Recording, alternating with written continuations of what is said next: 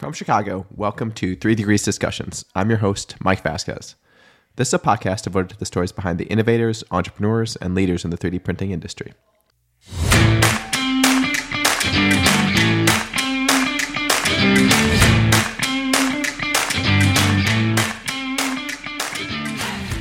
There's probably 2 or 3 reasons why people call me. One of them would probably be because the building code official told them they have to.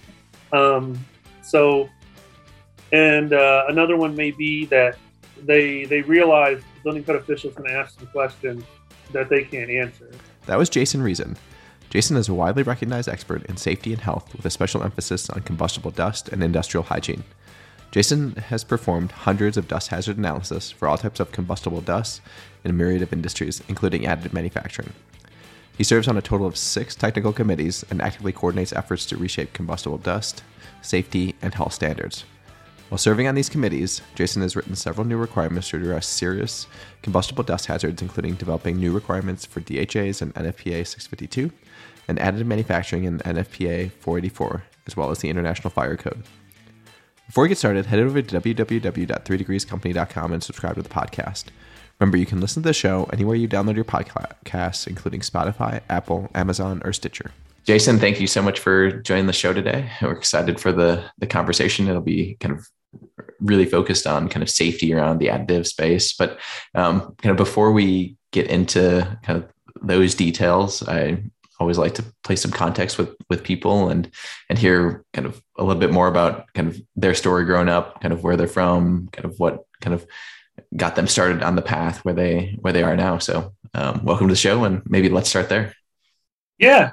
No, happy to be here. Where I get started in additive manufacturing, that's always a question. But I started out my career after going to school at Purdue for industrial hygiene, working for Indiana OSHA as a compliance officer. So did that for about 12, 13 years. And then broke off and actually started doing combustible dust consulting, which is something I got into while I was actually an OSHA compliance officer. The last 5 years, I pretty much did most of all of the combustible dust compliance inspections related to, including fatalities, related to combustible dust explosions, to the point where I actually started to train federal OSHA people and other state OSHA people, which is something I continue to do to this day, along with fire marshals, insurance carriers, and building code officials. But so I did that for a little bit, as far as, didn't start my own consulting company, but basically started one from scratch for another company. And about 6 years ago, is it been that long? Yeah, 6 or 7 years ago, had somebody come up to me at a conference, can't say who it was, but asking about 3D printing. Do I do this stuff? And at that point, I've heard of 3D printers, but I never actually looked at one. I guess I didn't even know they use combustible dust, but they do. And that started me doing additive manufacturing to the point where now, in those, about the 7 years I've been doing AM, I've done well in excess of 250 projects related to 3D printing, working with all of the, when I say working, some good, some bad, with all the equipment manufacturers in terms of 3D printer people, the other ancillary equipment, powder producers, pretty much everything out there. And even to the point where, I sit on 5 NFPA committees to help write these standards, but which I'm sure we'll talk about what's happening in the standard development world. But back in 2019, NFPA 484, which is the combustible metal standard, became the first standard in the U.S. to actually cover additive manufacturing, or try to. And I wrote about 25% of that chapter in that standard. The new one just came out, the 2022 edition last year for 484. I probably wrote close to 75% of that chapter now with all the stuff I was seeing out there and all the deficiencies. So it's kind of come full circle. But yeah, I do a lot of work with 3D printing, whether it be just doing the additive manufacturing dust hazard analysis or the DHAs, even doing the things where people contact me to help get their building approved by the building code official and the fire marshals, because that's a big issue for a lot of these people. So, but that's just a little bit about me and how I got into additive manufacturing. So I don't see me leaving AM anytime soon. So, but yeah, I would say you probably have seen the inside of more AM facilities than pretty much anyone out there. pretty much. And, you know, I've examined more printing equipment than I probably ever want to see in my life. Because for to do one of these DHAs, I have to read all these manuals. People don't believe me when I actually read these things. So on a typical DHA, I read about 1,000 to 3,000 pages of material, just to make sure I understand everything. And you know, but I know, like I said, some 3D printer people love me, some of them hate me. So the term "most hated person in AM's" been thrown around there. Yeah. So, but no, I definitely get to see a lot. So let's, I mean, for some of the folks kind of more kind of new to some of the materials space, like, I mean, let's start kind of basic. So, I mean, you threw out the word combustible dust. And so maybe we just kind of start there, because I think a lot of the work you do is mostly in the metal space, but there are polymer powders and things out there. But kind of when you think of kind of some of these early hazards or kind of big definitions, kind of what do you mean by combustible dust? So combustible dust is basically when you get a dust or a powder, you get it small enough in terms of particle size where you can actually make it explode. And there's a lot of things you need to do that. I mean, you need to get the cloud in the right concentration. You need to hit it with the right ignition source. And if you do that, you're going to have a deflagration, which is like a combination of you'll first have a pressure wave come out and then a fireball come behind it. Or you can actually get an explosion where you actually burst the container open, or potentially a flash fire, which is that whoosh fireball you ever hear everybody talk about. That's 3 seconds and it just whooshes itself out. But that term combustible dust has been around for a while. Most people are aware of it, especially people like that work in food and wood. Some people aren't. I mean, I still shock some people, and I don't know how, when I tell them that flour is combustible. The stuff you buy at the store, you can actually take and blow it up at home. And please don't do that, but you can. Sugar, you could do that with sugar, grain, dog food. All this dust is explosive. Yeah, did they have some like concert issues, right? Like in Asia a few years ago, right? Yeah. With some like those big dust festivals. Okay. It was colored cornstarch is what caused it. Yeah. So, and then wood, I mean, the wood industry is very familiar with this. It doesn't matter what species. You get it fine enough, even sawdust, you will get fires and explosions from it.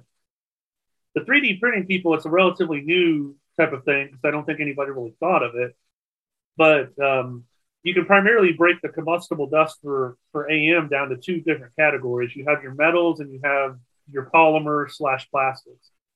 Now your spooled plastic stuff, that's not a combustible dust concern unless you're going to shred it or regrind it. And so far, I haven't seen anybody do that. I'm positive eventually they will, just like they do for plastic bottles, like Gatorade bottles. The rejects, they regrind those, and that's where they have their dust problem. So like the polymers, for example, your stuff like PA12, PA11, PA2200, all these different formulations for those polymers, those have all been shown and tested to be explosive. When you get into the metal side, there's 3 of the most common that you get into. Number 1 is titanium. Whether it be Ti 64, I have a lot of people using now Ti 6242. You know, I even have this new one, Ti FE, that one of my clients is using. Titanium is really titanium. They don't really change that much, just you put more of it in there. But all of those have been proven explosive. Your aluminums, so you're like your ALS I-10s, your F357s, all of those have been shown to be explosive. And then you get into your iron powders. So like I know Praxair makes a lot of this iron stuff. Not to pick on them, but yeah, I mean, basically, so those 3 now. I do have a couple of exotic clients out there that are using zirconium, which is also explosive. And I always say it wrong, but niobium. I always say niobium because I think I'm in the Matrix or something. But yeah, basically, those 2 are also explosive. And then I have a couple of clients that have told me they were going to be brave, but they didn't go brave, to use tantalum or magnesium. Now, if you're going to 3D print with those are definitely explosive, especially magnesium. But most of the metals out there are going to be explosive for the most part. The stuff that won't would be like your stainless steels. Those aren't explosive. So, there's a few other ones out there, but stainless is the one I'm running into a lot. That you could test that. And we haven't seen that come back explosive except in very rare cases. Even at small particle size? Even at small particle size. It's something to do with the chromium in stainless that's preventing it from being explosive. Because the same thing happens with cobalt chrome. It's not explosive either. Interesting. So it's not just a definition of, hey, if it's under 500 microns or something like that, kind of consider it combustible. If you do the explosion, or like there's ASTM tests, right? Like that you can do. Yeah, there's an ASTM test you could do. It's ASTM 1226, but for the most part, these powders have been tested to death. And one of the nice things for AM for the people is that you don't really need to retest them because you're not really doing anything with them. You're taking a 40 micron powder and put it into a powder bed printer. So you can use testing data from another facility because it's representative, or you can use it from the powder manufacturer if they did it. Sometimes they do their own testing. But yeah, typically NFPA throws a size out there of 500 microns, like you mentioned, which is about the consistency of sand, give or take. The smaller the particle size, the more explosive it is. So most of the metal powders out there are 75 microns or less, which is about powdered sugar consistency. Those start to get pretty explosive, but even with metals, though, the KST, which is how explosive it is, that value, it doesn't get that high. In fact, a lot of the stuff I deal with on the titanium alloys and aluminum alloys, flour and wood are more explosive than those. That's not to say that the hazard's not there. Don't get me wrong, but there's a lot of reasons for that. The primary one is oxidation. Those metals oxidize pretty fast, and the faster they oxidize, the less explosive they are. Like you can get iron dust, true iron dust, to explode. You make it into rust. I don't care what you do to it; it's not going to explode. So yeah. So there is a difference there. So metals are unique in that perspective, but a lot of times, and people don't believe this, that the polymers in plastic are actually more explosive than the metals. So sometimes their KST values are double what the metals are. Interesting. And so as you start with, we can go through kind of maybe the first side of things on the user side. When people buy 3D printers, or even any industrial kind of manufacturing equipment, right? There's some baseline assumption that there are going to be risks, and there are going to be kind of hazards associated with that. I find that for 3D printing, because there's so many different steps and there's different materials involved, and people are a lot of times new to it, and kind of scale is different. It may start in an R&D lab and prototyping, then go into production. But what are some of the kind of why do people call you? I guess when are the situations that you get called in terms of helping to navigate some of the safety stuff, the dust hazard analysis, kind of when do you get involved? So there's probably 2 or 3 reasons why people call me. One of them would probably be because the building code official told them they have to.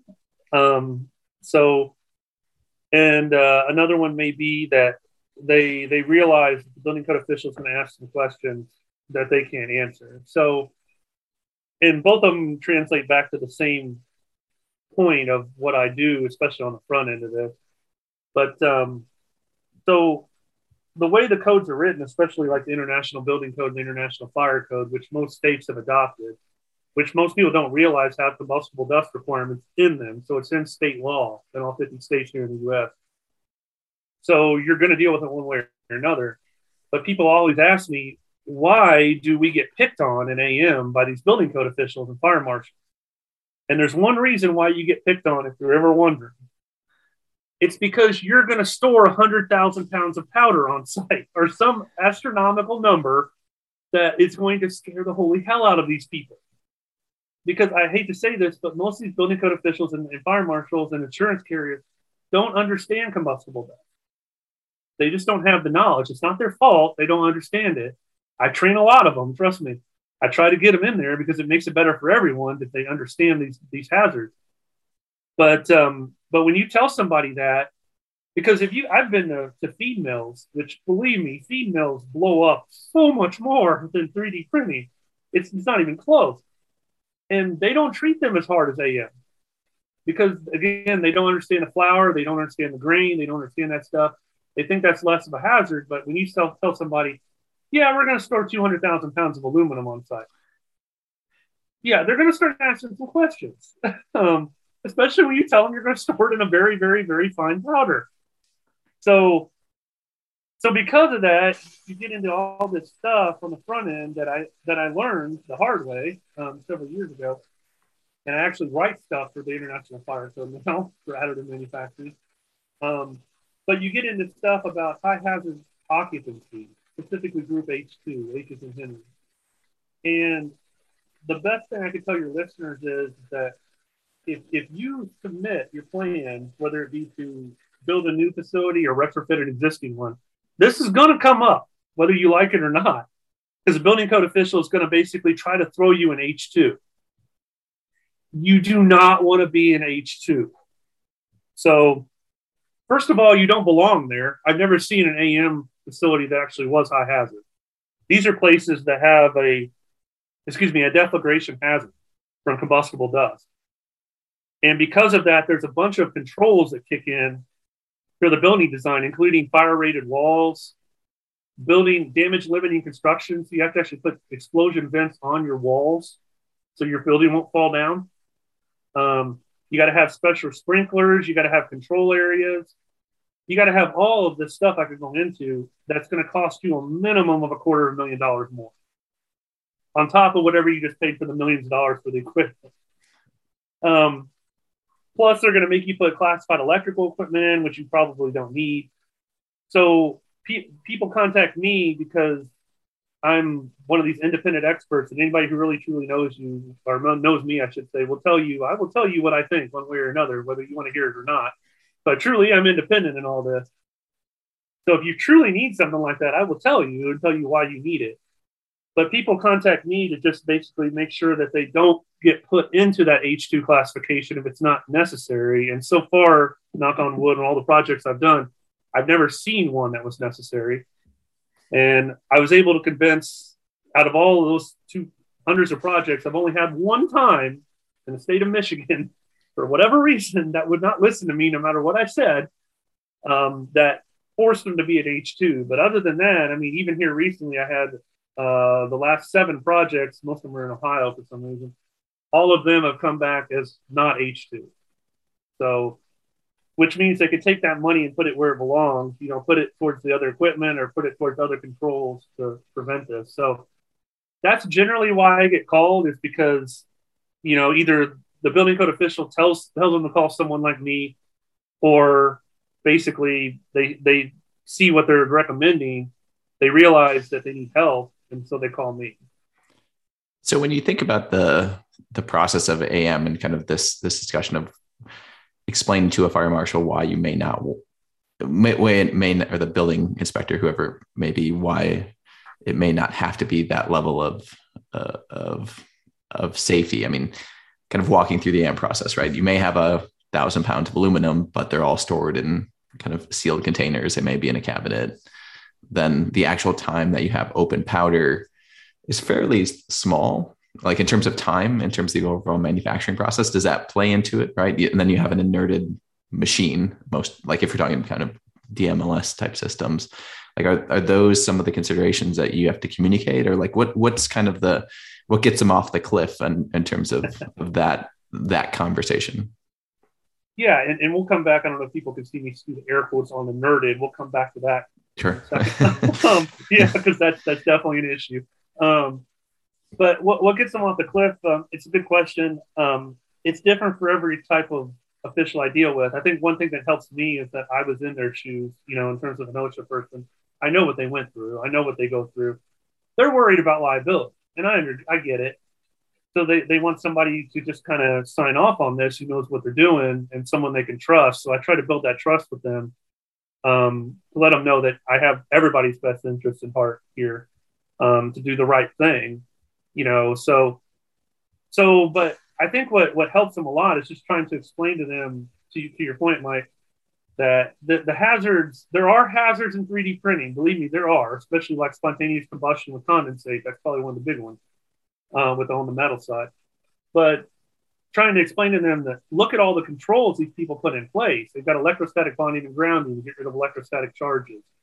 To your point, they've got quote unquote inerted equipment, which hopefully is inerted correctly half the time. So they've got, they try to limit powder dispersion when they do powder transfer into the printer and part extractions out of the printer. You try to throw all that at them to say, you can't ever say that the risk is zero. If anybody who says that, it's complete BS. No, but you try to say the risk is very, very, very, very, very minimal. It's down to the lowest point it can get of something happening. And, just look at everything that we're doing here. And generally that helps them. And a lot of what I do on the front end with them, especially, and sometimes with the clients themselves, is a lot of education. So these dust hazard analysis are very, in terms of AM, are probably the most complex you're going to get. Like right now, I'm working on a DHA for an ethanol plant, and additive manufacturing is actually more complex than an ethanol plant, believe it or not. So that ethanol plant is like a vacation for me in a little bit of a respect. But there's a lot of reasons for that. But I mean, what I try to do is just do a lot of educating. And a good example I had is a building code official here recently told me, so you have a 5 kilo container of titanium or Ti-64. They said, well, if you drop that container, it's going to cause an explosion. I go, no, it won't. First off, it's plastic, so it won't break. I go, but even if you drop the container and all the contents released, which I don't know how that would happen, but if they did, if all the contents released into a dust cloud into the room, it would take 3 containers of all the contents releasing, and then you'd have to hit it with an ignition source to actually cause an explosion. And I go, with that much dust in the air, you won't be able to see 5 feet. By the way, you won't be able to breathe. You're well over any occupational exposure limit. So I go, you have bigger issues at that point than trying to have an explosion. You're going to kill someone because they're going to inhale too much dust. So he goes, really, you need that much dust? I go, yeah. And so I sat down and explained it to him, and he finally understood. He goes, oh, well, this really isn't that bad based on everything they're doing. I go, well, I'm trying to tell you. So, yeah. I imagine too, like I've seen my fair share of facilities around, and I mean, or places that have metal 3D printers. I mean, we'll stick with the metal theme for now because that seems to be kind of where a lot of this comes into play. But they're in a lot of different areas, right? Like they could be in a university setting that have like just a different building structure and different controls.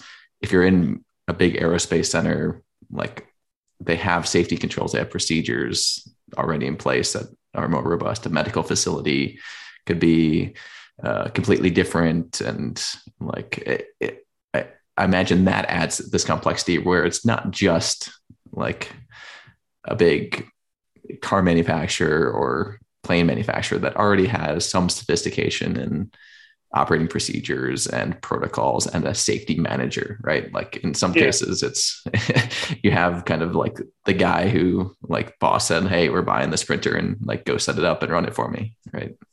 Yeah. I mean, the top 3 industries I deal with in order would be aerospace would be number 1, which that's a broad classification, but aerospace, and then probably medical, orthopedics, whatever you want to call it, hospitals. I've been at hospitals where they apparently want to 3D print in basements now. So yeah, more power to them. But and then the orthopedics, I call them fake joint people. They make fake something. So they 3D print everything now. And then probably automotive would probably be third. But I know one that's coming up that I'm doing a lot more of is kind of what I call the intermediary people. The people who kind of print for other people, if you know what I'm talking about, where the people can't afford the 3D printers, so they like hire a service bureau. Yeah, so they kind of print for them. but they're having to buy more printers, and when they do that, guess who starts calling? The fire marshal or the building code official.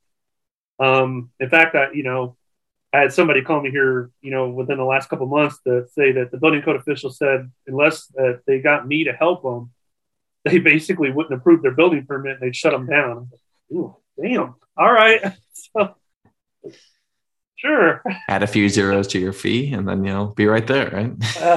Yeah, it was more just where can I fit you in at? So yeah, that's the problem sometimes. But part of the problem on the combustible dust side, I mean, you have to be qualified to do a dust hazard analysis, which there's not a lot of people that are qualified to do that in terms of the outside people, like the consultants and the engineering firm. Maybe in the United States, you've got 100, maybe 150 that could do a DHA. So like that stuff for like flour, wood, metal facilities, stuff like that. You get into additive manufacturing, you're down to like 5. So, and I know who the other 4 are.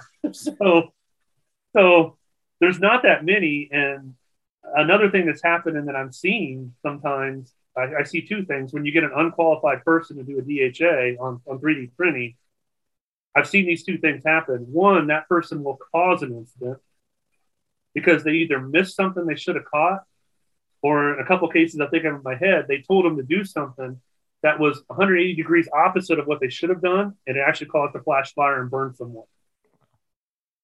So because they didn't understand the hazard. The second thing that's more likely to happen is you're going to waste hundreds of thousands of dollars on controls that you don't need. The good news is you're going to be safe. That's the good news. Bad news is I had one client that I had to redo their DHA, and I estimated they probably overspent $1.5 million on stuff they never needed. And part of the problem with that is that even if you do that and you're safe, well, now you got to maintain it. You can't just get rid of it. You got to maintain it. So that costs money now. So one of the things I try to focus on whenever I do a project on AM or even the non-AM side is obviously what's the safest way to do this stuff, but what's the safest and most cost-effective way to do this stuff? Because there's always those 2 things will play together with obviously safety always trumping everything. But yeah, you definitely got to be cognizant of that kind of stuff. And how does the OEMs come into play? I mean, right? Like you're just trying to get me in trouble now. Yeah. Well, no, just generally. I mean, like it's one of these things where I'm not saying it's like you buy a kind of run of the mill metal printer, right? Like, and you put it in different buildings. Like there's not very many variables that are going to change between those, right? Like that it feels like there should be like, and this probably can dovetail into kind of the safety stuff, right? Like that it seems a lot of people have to start from scratch almost in terms of like just understanding the hazards, like even thinking about, hey, like you might want ESD floors in here and do that before you put the printer in. Right. Exactly. So like, and like the timing of all this. So like there seems to be, I mean, you do a lot of work at AMUG and kind of educating people around this. And I think part of this podcast is like just saying like, hey, like here are some other things that you want to think about as you get down that path in terms of buying machines or expanding buildings or getting more material or changing materials that have an impact on the bottom line, right? And how much you spend, and someone else, the fire marshal, saying like, hey, you can't do this anymore unless you call Jason. So like that, there seems to be like, there may be this stereotype still that like, hey, it's plug and play, or like you get in the machine and you're good to go, right? Like there's a lot of other factors that come into play, right? And I wish it was that way. I honestly do. It'd make my job so much easier and make everybody's life so much easier. The problem is it's not. So whether you're looking on the metal or plastic side now, it doesn't really matter in terms of, I'm just going to deal with the printer manufacturers at this point. I've never seen a compliant printer. They don't exist. What do you mean compliant? So, compliant for what? Compliant with all the NFPA standards that are out there for combustible dust and other stuff. Or in this case, OSHA. OSHA does have some stuff, which is federal law now. Or even to this point, to the International Fire and Building Code, even though a lot of times they're not compliant with those either.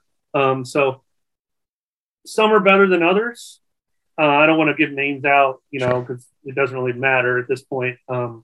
People know which ones I don't like. But where they get involved is they need to be involved in any DHA you do, because obviously, like I said, I look at the manuals for these printers because I need to understand. I honestly don't really care how they print. I'm more concerned about the safety aspects. But I typically, what I do is I send them a bunch of questions to kind of get some information. And I will tell you, I never thought I'd get so much pushback from people, but it is like pulling teeth sometimes with these people, especially not to pick on anyone, especially the Europeans. Because I think what happens is they follow ATEX standards. For those that know what that is, those are kind of like the European combustible dust standards. We follow NFPA and OSHA over here, which are our standards. And I have to tell them that ATEX in the United States is no better than a Post-it note. I hate to say that, but it's not. Basically, those standards are not applicable here in the United States. OSHA doesn't recognize them. And so you have to follow NFPA. And, especially it seems like the German-made printers are really problem because they all meet ATEX. ATEX doesn't meet NFPA in some cases. And so you run into problems with that. And the questions I ask, at least in my opinion, I don't think they're that bad. Some of them, again, they make it act like I'm trying to get their proprietary information, like I really want it. But questions I'm asking, like, what did you set your oxygen sensors to? What did you set your temperature sensors to? Where are they located? Do you have exposed bearings inside that process chamber? How do you unload this part? Why did you put your sensor here? What's your gas flow rate coming in? Sometimes that's in the manual. The better ones that are out there, again, I'm not saying one way or another who's better, who's good, but the better ones do put that stuff in their manual. But when I have somebody try to tell me that an oxygen set point is proprietary information, I will call BS on that every time. And it's gotten to the point where I've had legal people threaten me on DHAs. That's how, and I don't know why. I mean, I think they're scared sometimes, and I always try to work with them and tell them, look, I'm here to help you. I'll go over any deficiencies. I want these things fixed. But I think one of the things that scares people, especially on the 3D printing side, the people who make these printers, is not so much what I'm finding, the fact that everyone that they've sold prior to this, they know they're now going to have to deal with. Right. Yeah, I think that's what scares me. Because, okay, yeah, we can fix it going forward. What about the 1,000 we sold before this? Because one of the things about NFPA that people need to realize is there is no grandfathering in NFPA. All these standards are retroactive, which means it doesn't matter if you bought that printer 5 years ago, it has to meet today's standards. And then you get into the problem that I have some clients get that, well, what do we do now? We can't retrofit these printers because then we void the warranty. And now you get into this whole thing. But so, yeah, the OEMs are important. And like I said, there's even some here in the United States that are very difficult to deal with. They just don't like to give information out to the point where that's actually in the NFPA standard now, where it talks about you have to give us that information for DHAs. But that's how much of a problem not just me is experiencing doing these DHAs. So there's a lot of quote unquote secrecy. That's the best way I can put it. I'm trying to give this safety information out. And then even when they do, sometimes the stuff that comes out is a little scary. I mean, I had one, again, I won't mention names, who was on a phone call with a client. And I couldn't believe they said this because the client was on the phone. Because I was asking all these questions about the inert gas system. And they finally said, we don't put the inert gas system in there for safety. We put it in there for quality. And I couldn't believe they said it. And the guy goes, what do you think of that? I go, you need to do a better job of hiding it. Yeah. So, wow. Because it was pretty obvious they didn't inert it right. Because there's an entire standard dedicated to that. NFPA 69, it has an entire chapter dedicated to how to inert something correctly. And you could go down the little checklist. You made one, they didn't do that, they didn't do that, they didn't do that. So yeah, so I wish the OEMs were more involved. It'd make everybody's life a lot easier, but I mean, I've had clients that have got so frustrated, they told them either you answer the question and help us on the DHA, or we'll box this up and send them right back. And I actually had a client do that. Box up their printers and send them right back, and they went with someone else.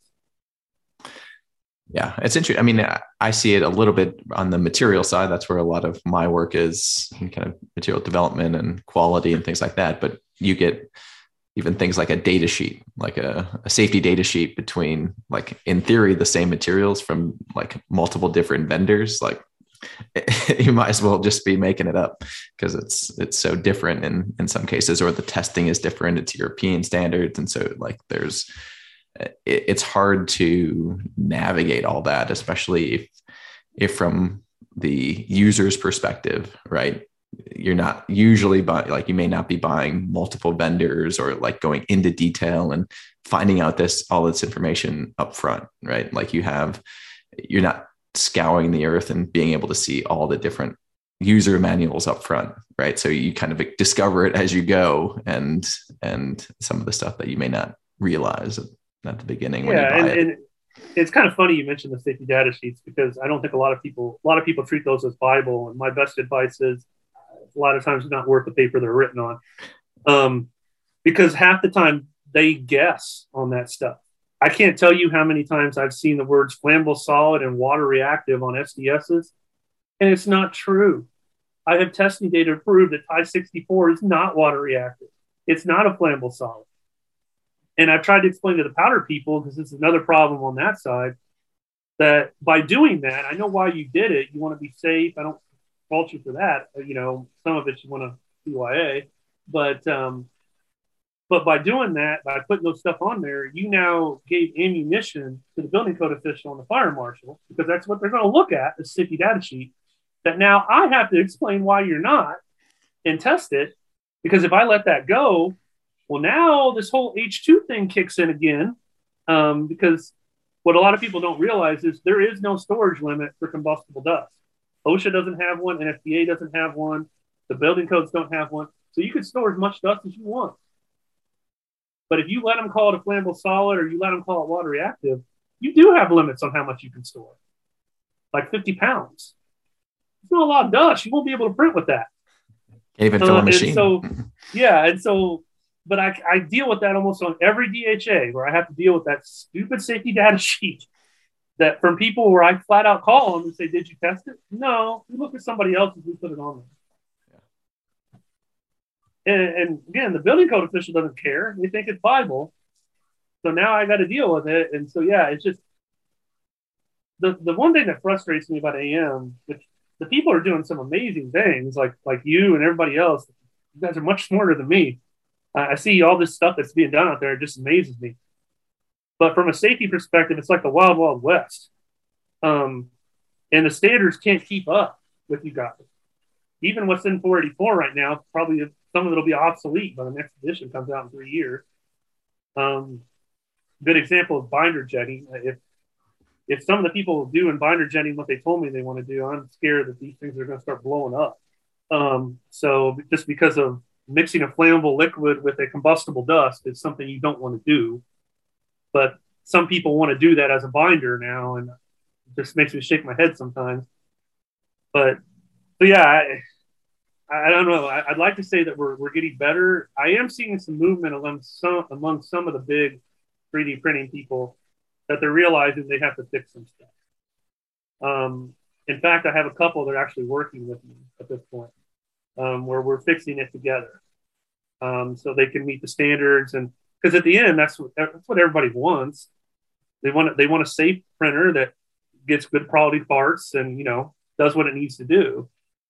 So sure. And if you're an OEM, right, like you don't want every single customer that you sell a machine to spend an additional 6 to 8 months going through the communication process with the fire marshal, right? Like that may happen inevitably, but like it seems protracted, right? Well, and that's the thing. The OEMs don't deal with the fire marshals and building code people. Mm-hmm. They don't deal with them. They sell a printer. So it's for people like me and the architects and the engineers to deal with the authorities having jurisdiction, what NFPA calls them, the HJs. And so, yeah, the OEMs don't even get involved most of the time. And again, when you do get them involved, they try to use these legal excuses, which I just wish they would just admit what some of the problems were with these printers so we could fix them. It's not that big of a deal.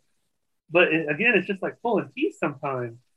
I mean, I can't tell you how many, like, the reason I did the air quotes on a nerdy, one of the biggest problems I see on printers is people think they're nerded when they're not. Because where they fail is in two very important failures. The most common failure is you don't maintain the oxygen or sensors. Because I have OEMs tell me that those are lifetime sensors. No, they're not. You're going to need to change them out every year to 18 months. And prior to that, you're going to have to calibrate them, which most of the big OEMs don't do as part of their biannual maintenance programs they offer. They look at them, but they don't calibrate them.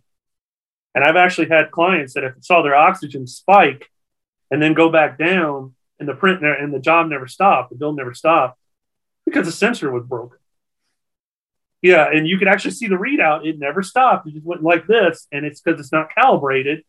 And I don't know if it was truly above there because no one calibrated it. But that's the number one reason. The number two reason that the inerting systems just aren't there is they set the set point too high. And I'm seeing a lot of that on aluminum, especially, where they'll set it at like, this is really prevalent on the powder conveying systems. The little things with the vacuums where you take it into a vacuum conveyor to a sieve. You know, I just call those powder conveying systems just because there's only a few people that make them. But if I said names, people would know who I'm talking about. But those right there, those ones that are inerted, half the time they're not continuously inerted. They're intermittently inerted. The gas isn't on all the time. And even when it's on, they set their sensor at like 7, 8, 9, 10% oxygen. And people think, well, that's low enough. No, it has to be set at 3% or lower. So you've now given a range of 4% where you could still have a fire or explosion. So by NFPA's definition, you're not inerted. So, and it's as simple as reprogramming the sensor is all it really is. It's not a hard fix. But half the time, again, the OEMs confront people on that when you try to tell, because they have to reprogram, because they're password protected most of the time for obvious reasons. But I can't tell you how many times OEMs have fought on that they don't want to change the set point. And half the time it takes the client to shut down the printer and say, we're not operating until you come out here and change the set point. Yeah. And so kind of maybe taking a broader look, like, can you share a little bit about kind of your work with NFPA and what is NFPA and kind of what sorts of standards are they writing? Kind of how do you learn more about them? And kind of if you're someone kind of starting a facility or kind of like starting down this path, kind of maybe some reading literature to do or reading homework. Yeah, sure. So first of all, OSHA is the one that most people know, the Occupational Safety and Health Administration. They're the ones where you have to follow those standards. You don't have a choice. They're federal or they're state adopted standards. If you, like in California, has their own little standards. But then a lot of those OSHA standards, a lot of people don't know, are based off NFPA standards. So NFPA, or the National Fire Protection Association. So what they are is they're kind of an independent standard writing system. And so they establish committees. So like for the dust committees, there'll be people like myself who are quote unquote special experts, so really are consultants. There'll be equipment manufacturers. There'll be users of the standards, so like facilities. And there's rules so no one group can have, basically have more than like 33% of the committee. So you can't make up a voting block to pass whatever you want. So there are rules there, but there's lots of standards out there for combustible dust for NFPA. Like on a standard AMDHA, you're going to go through at least 30 to 35 different standards. Most of those will be NFPA, like NFPA 484 for metals, NFPA 654 for plastic, 652, I go on and on, 69. But the thing with NFPA standards, a lot of people don't realize is these are updated typically every 3 to 4 years. so they stay as much as current as they can. And what a lot of people don't realize is anyone from the general public can comment on a standard. You can go on NFPA's website, go to that specific standard page, submit a public input is what it's called, and the committee has to consider it. Either they reject it as a committee, or they accept it, or they modify it, whatever. But we have to deal with it as a committee. We can't just say, we're not going to deal with that. Yeah. So anyone from the public can comment on these things. And so if you don't like something, like in chapter 15 of NFPA 484, which is the AAM chapter, comment on it. That's what we want. We want comments. And the other thing is, I mean, if people are interested in joining, you can join an NFPA technical committee. You just have to apply, and then it's up to the chair of the committee to decide if you get on that committee or not. So, for example, I'm the chair of the Wood Dust Committee, NFPA 664. So I've been the chair of that for almost 10 years. So I've actually been in charge of that committee and the meetings for almost a decade now, believe it or not. So I'm very familiar with the process of selecting people for the committee, and generally it's based on, can you make the meetings, and do you have the proper expertise to be on there. But yeah, so for anyone that is interested, I suggest going to NFPA's website, nfpa.org, and looking up those standards. And you can see any standard for free. You don't have to buy it. Now, if you want to copy text and stuff, you will have to buy it. But you can see they have a tool where you can actually look at any standard you want for free as a reader. That's awesome.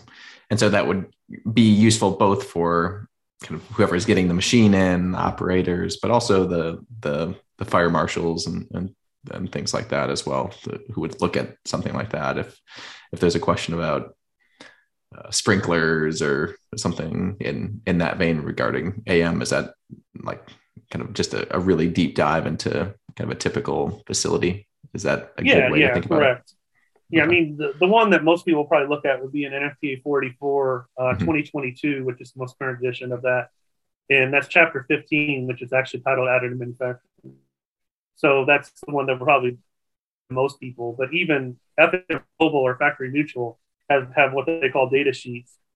And 76, 210, 2.10 actually has a little bit on additive manufacturing as well. So there's more people that are covering it. My hope one day, and I don't know if this will ever happen, I'm trying to pitch it for it to happen, but I'm low on the totem pole, is to maybe one day we'll have an entire standard on NFPA just for AM. So you'll cover dust, but you'll cover other stuff too, because there's other things you need to cover.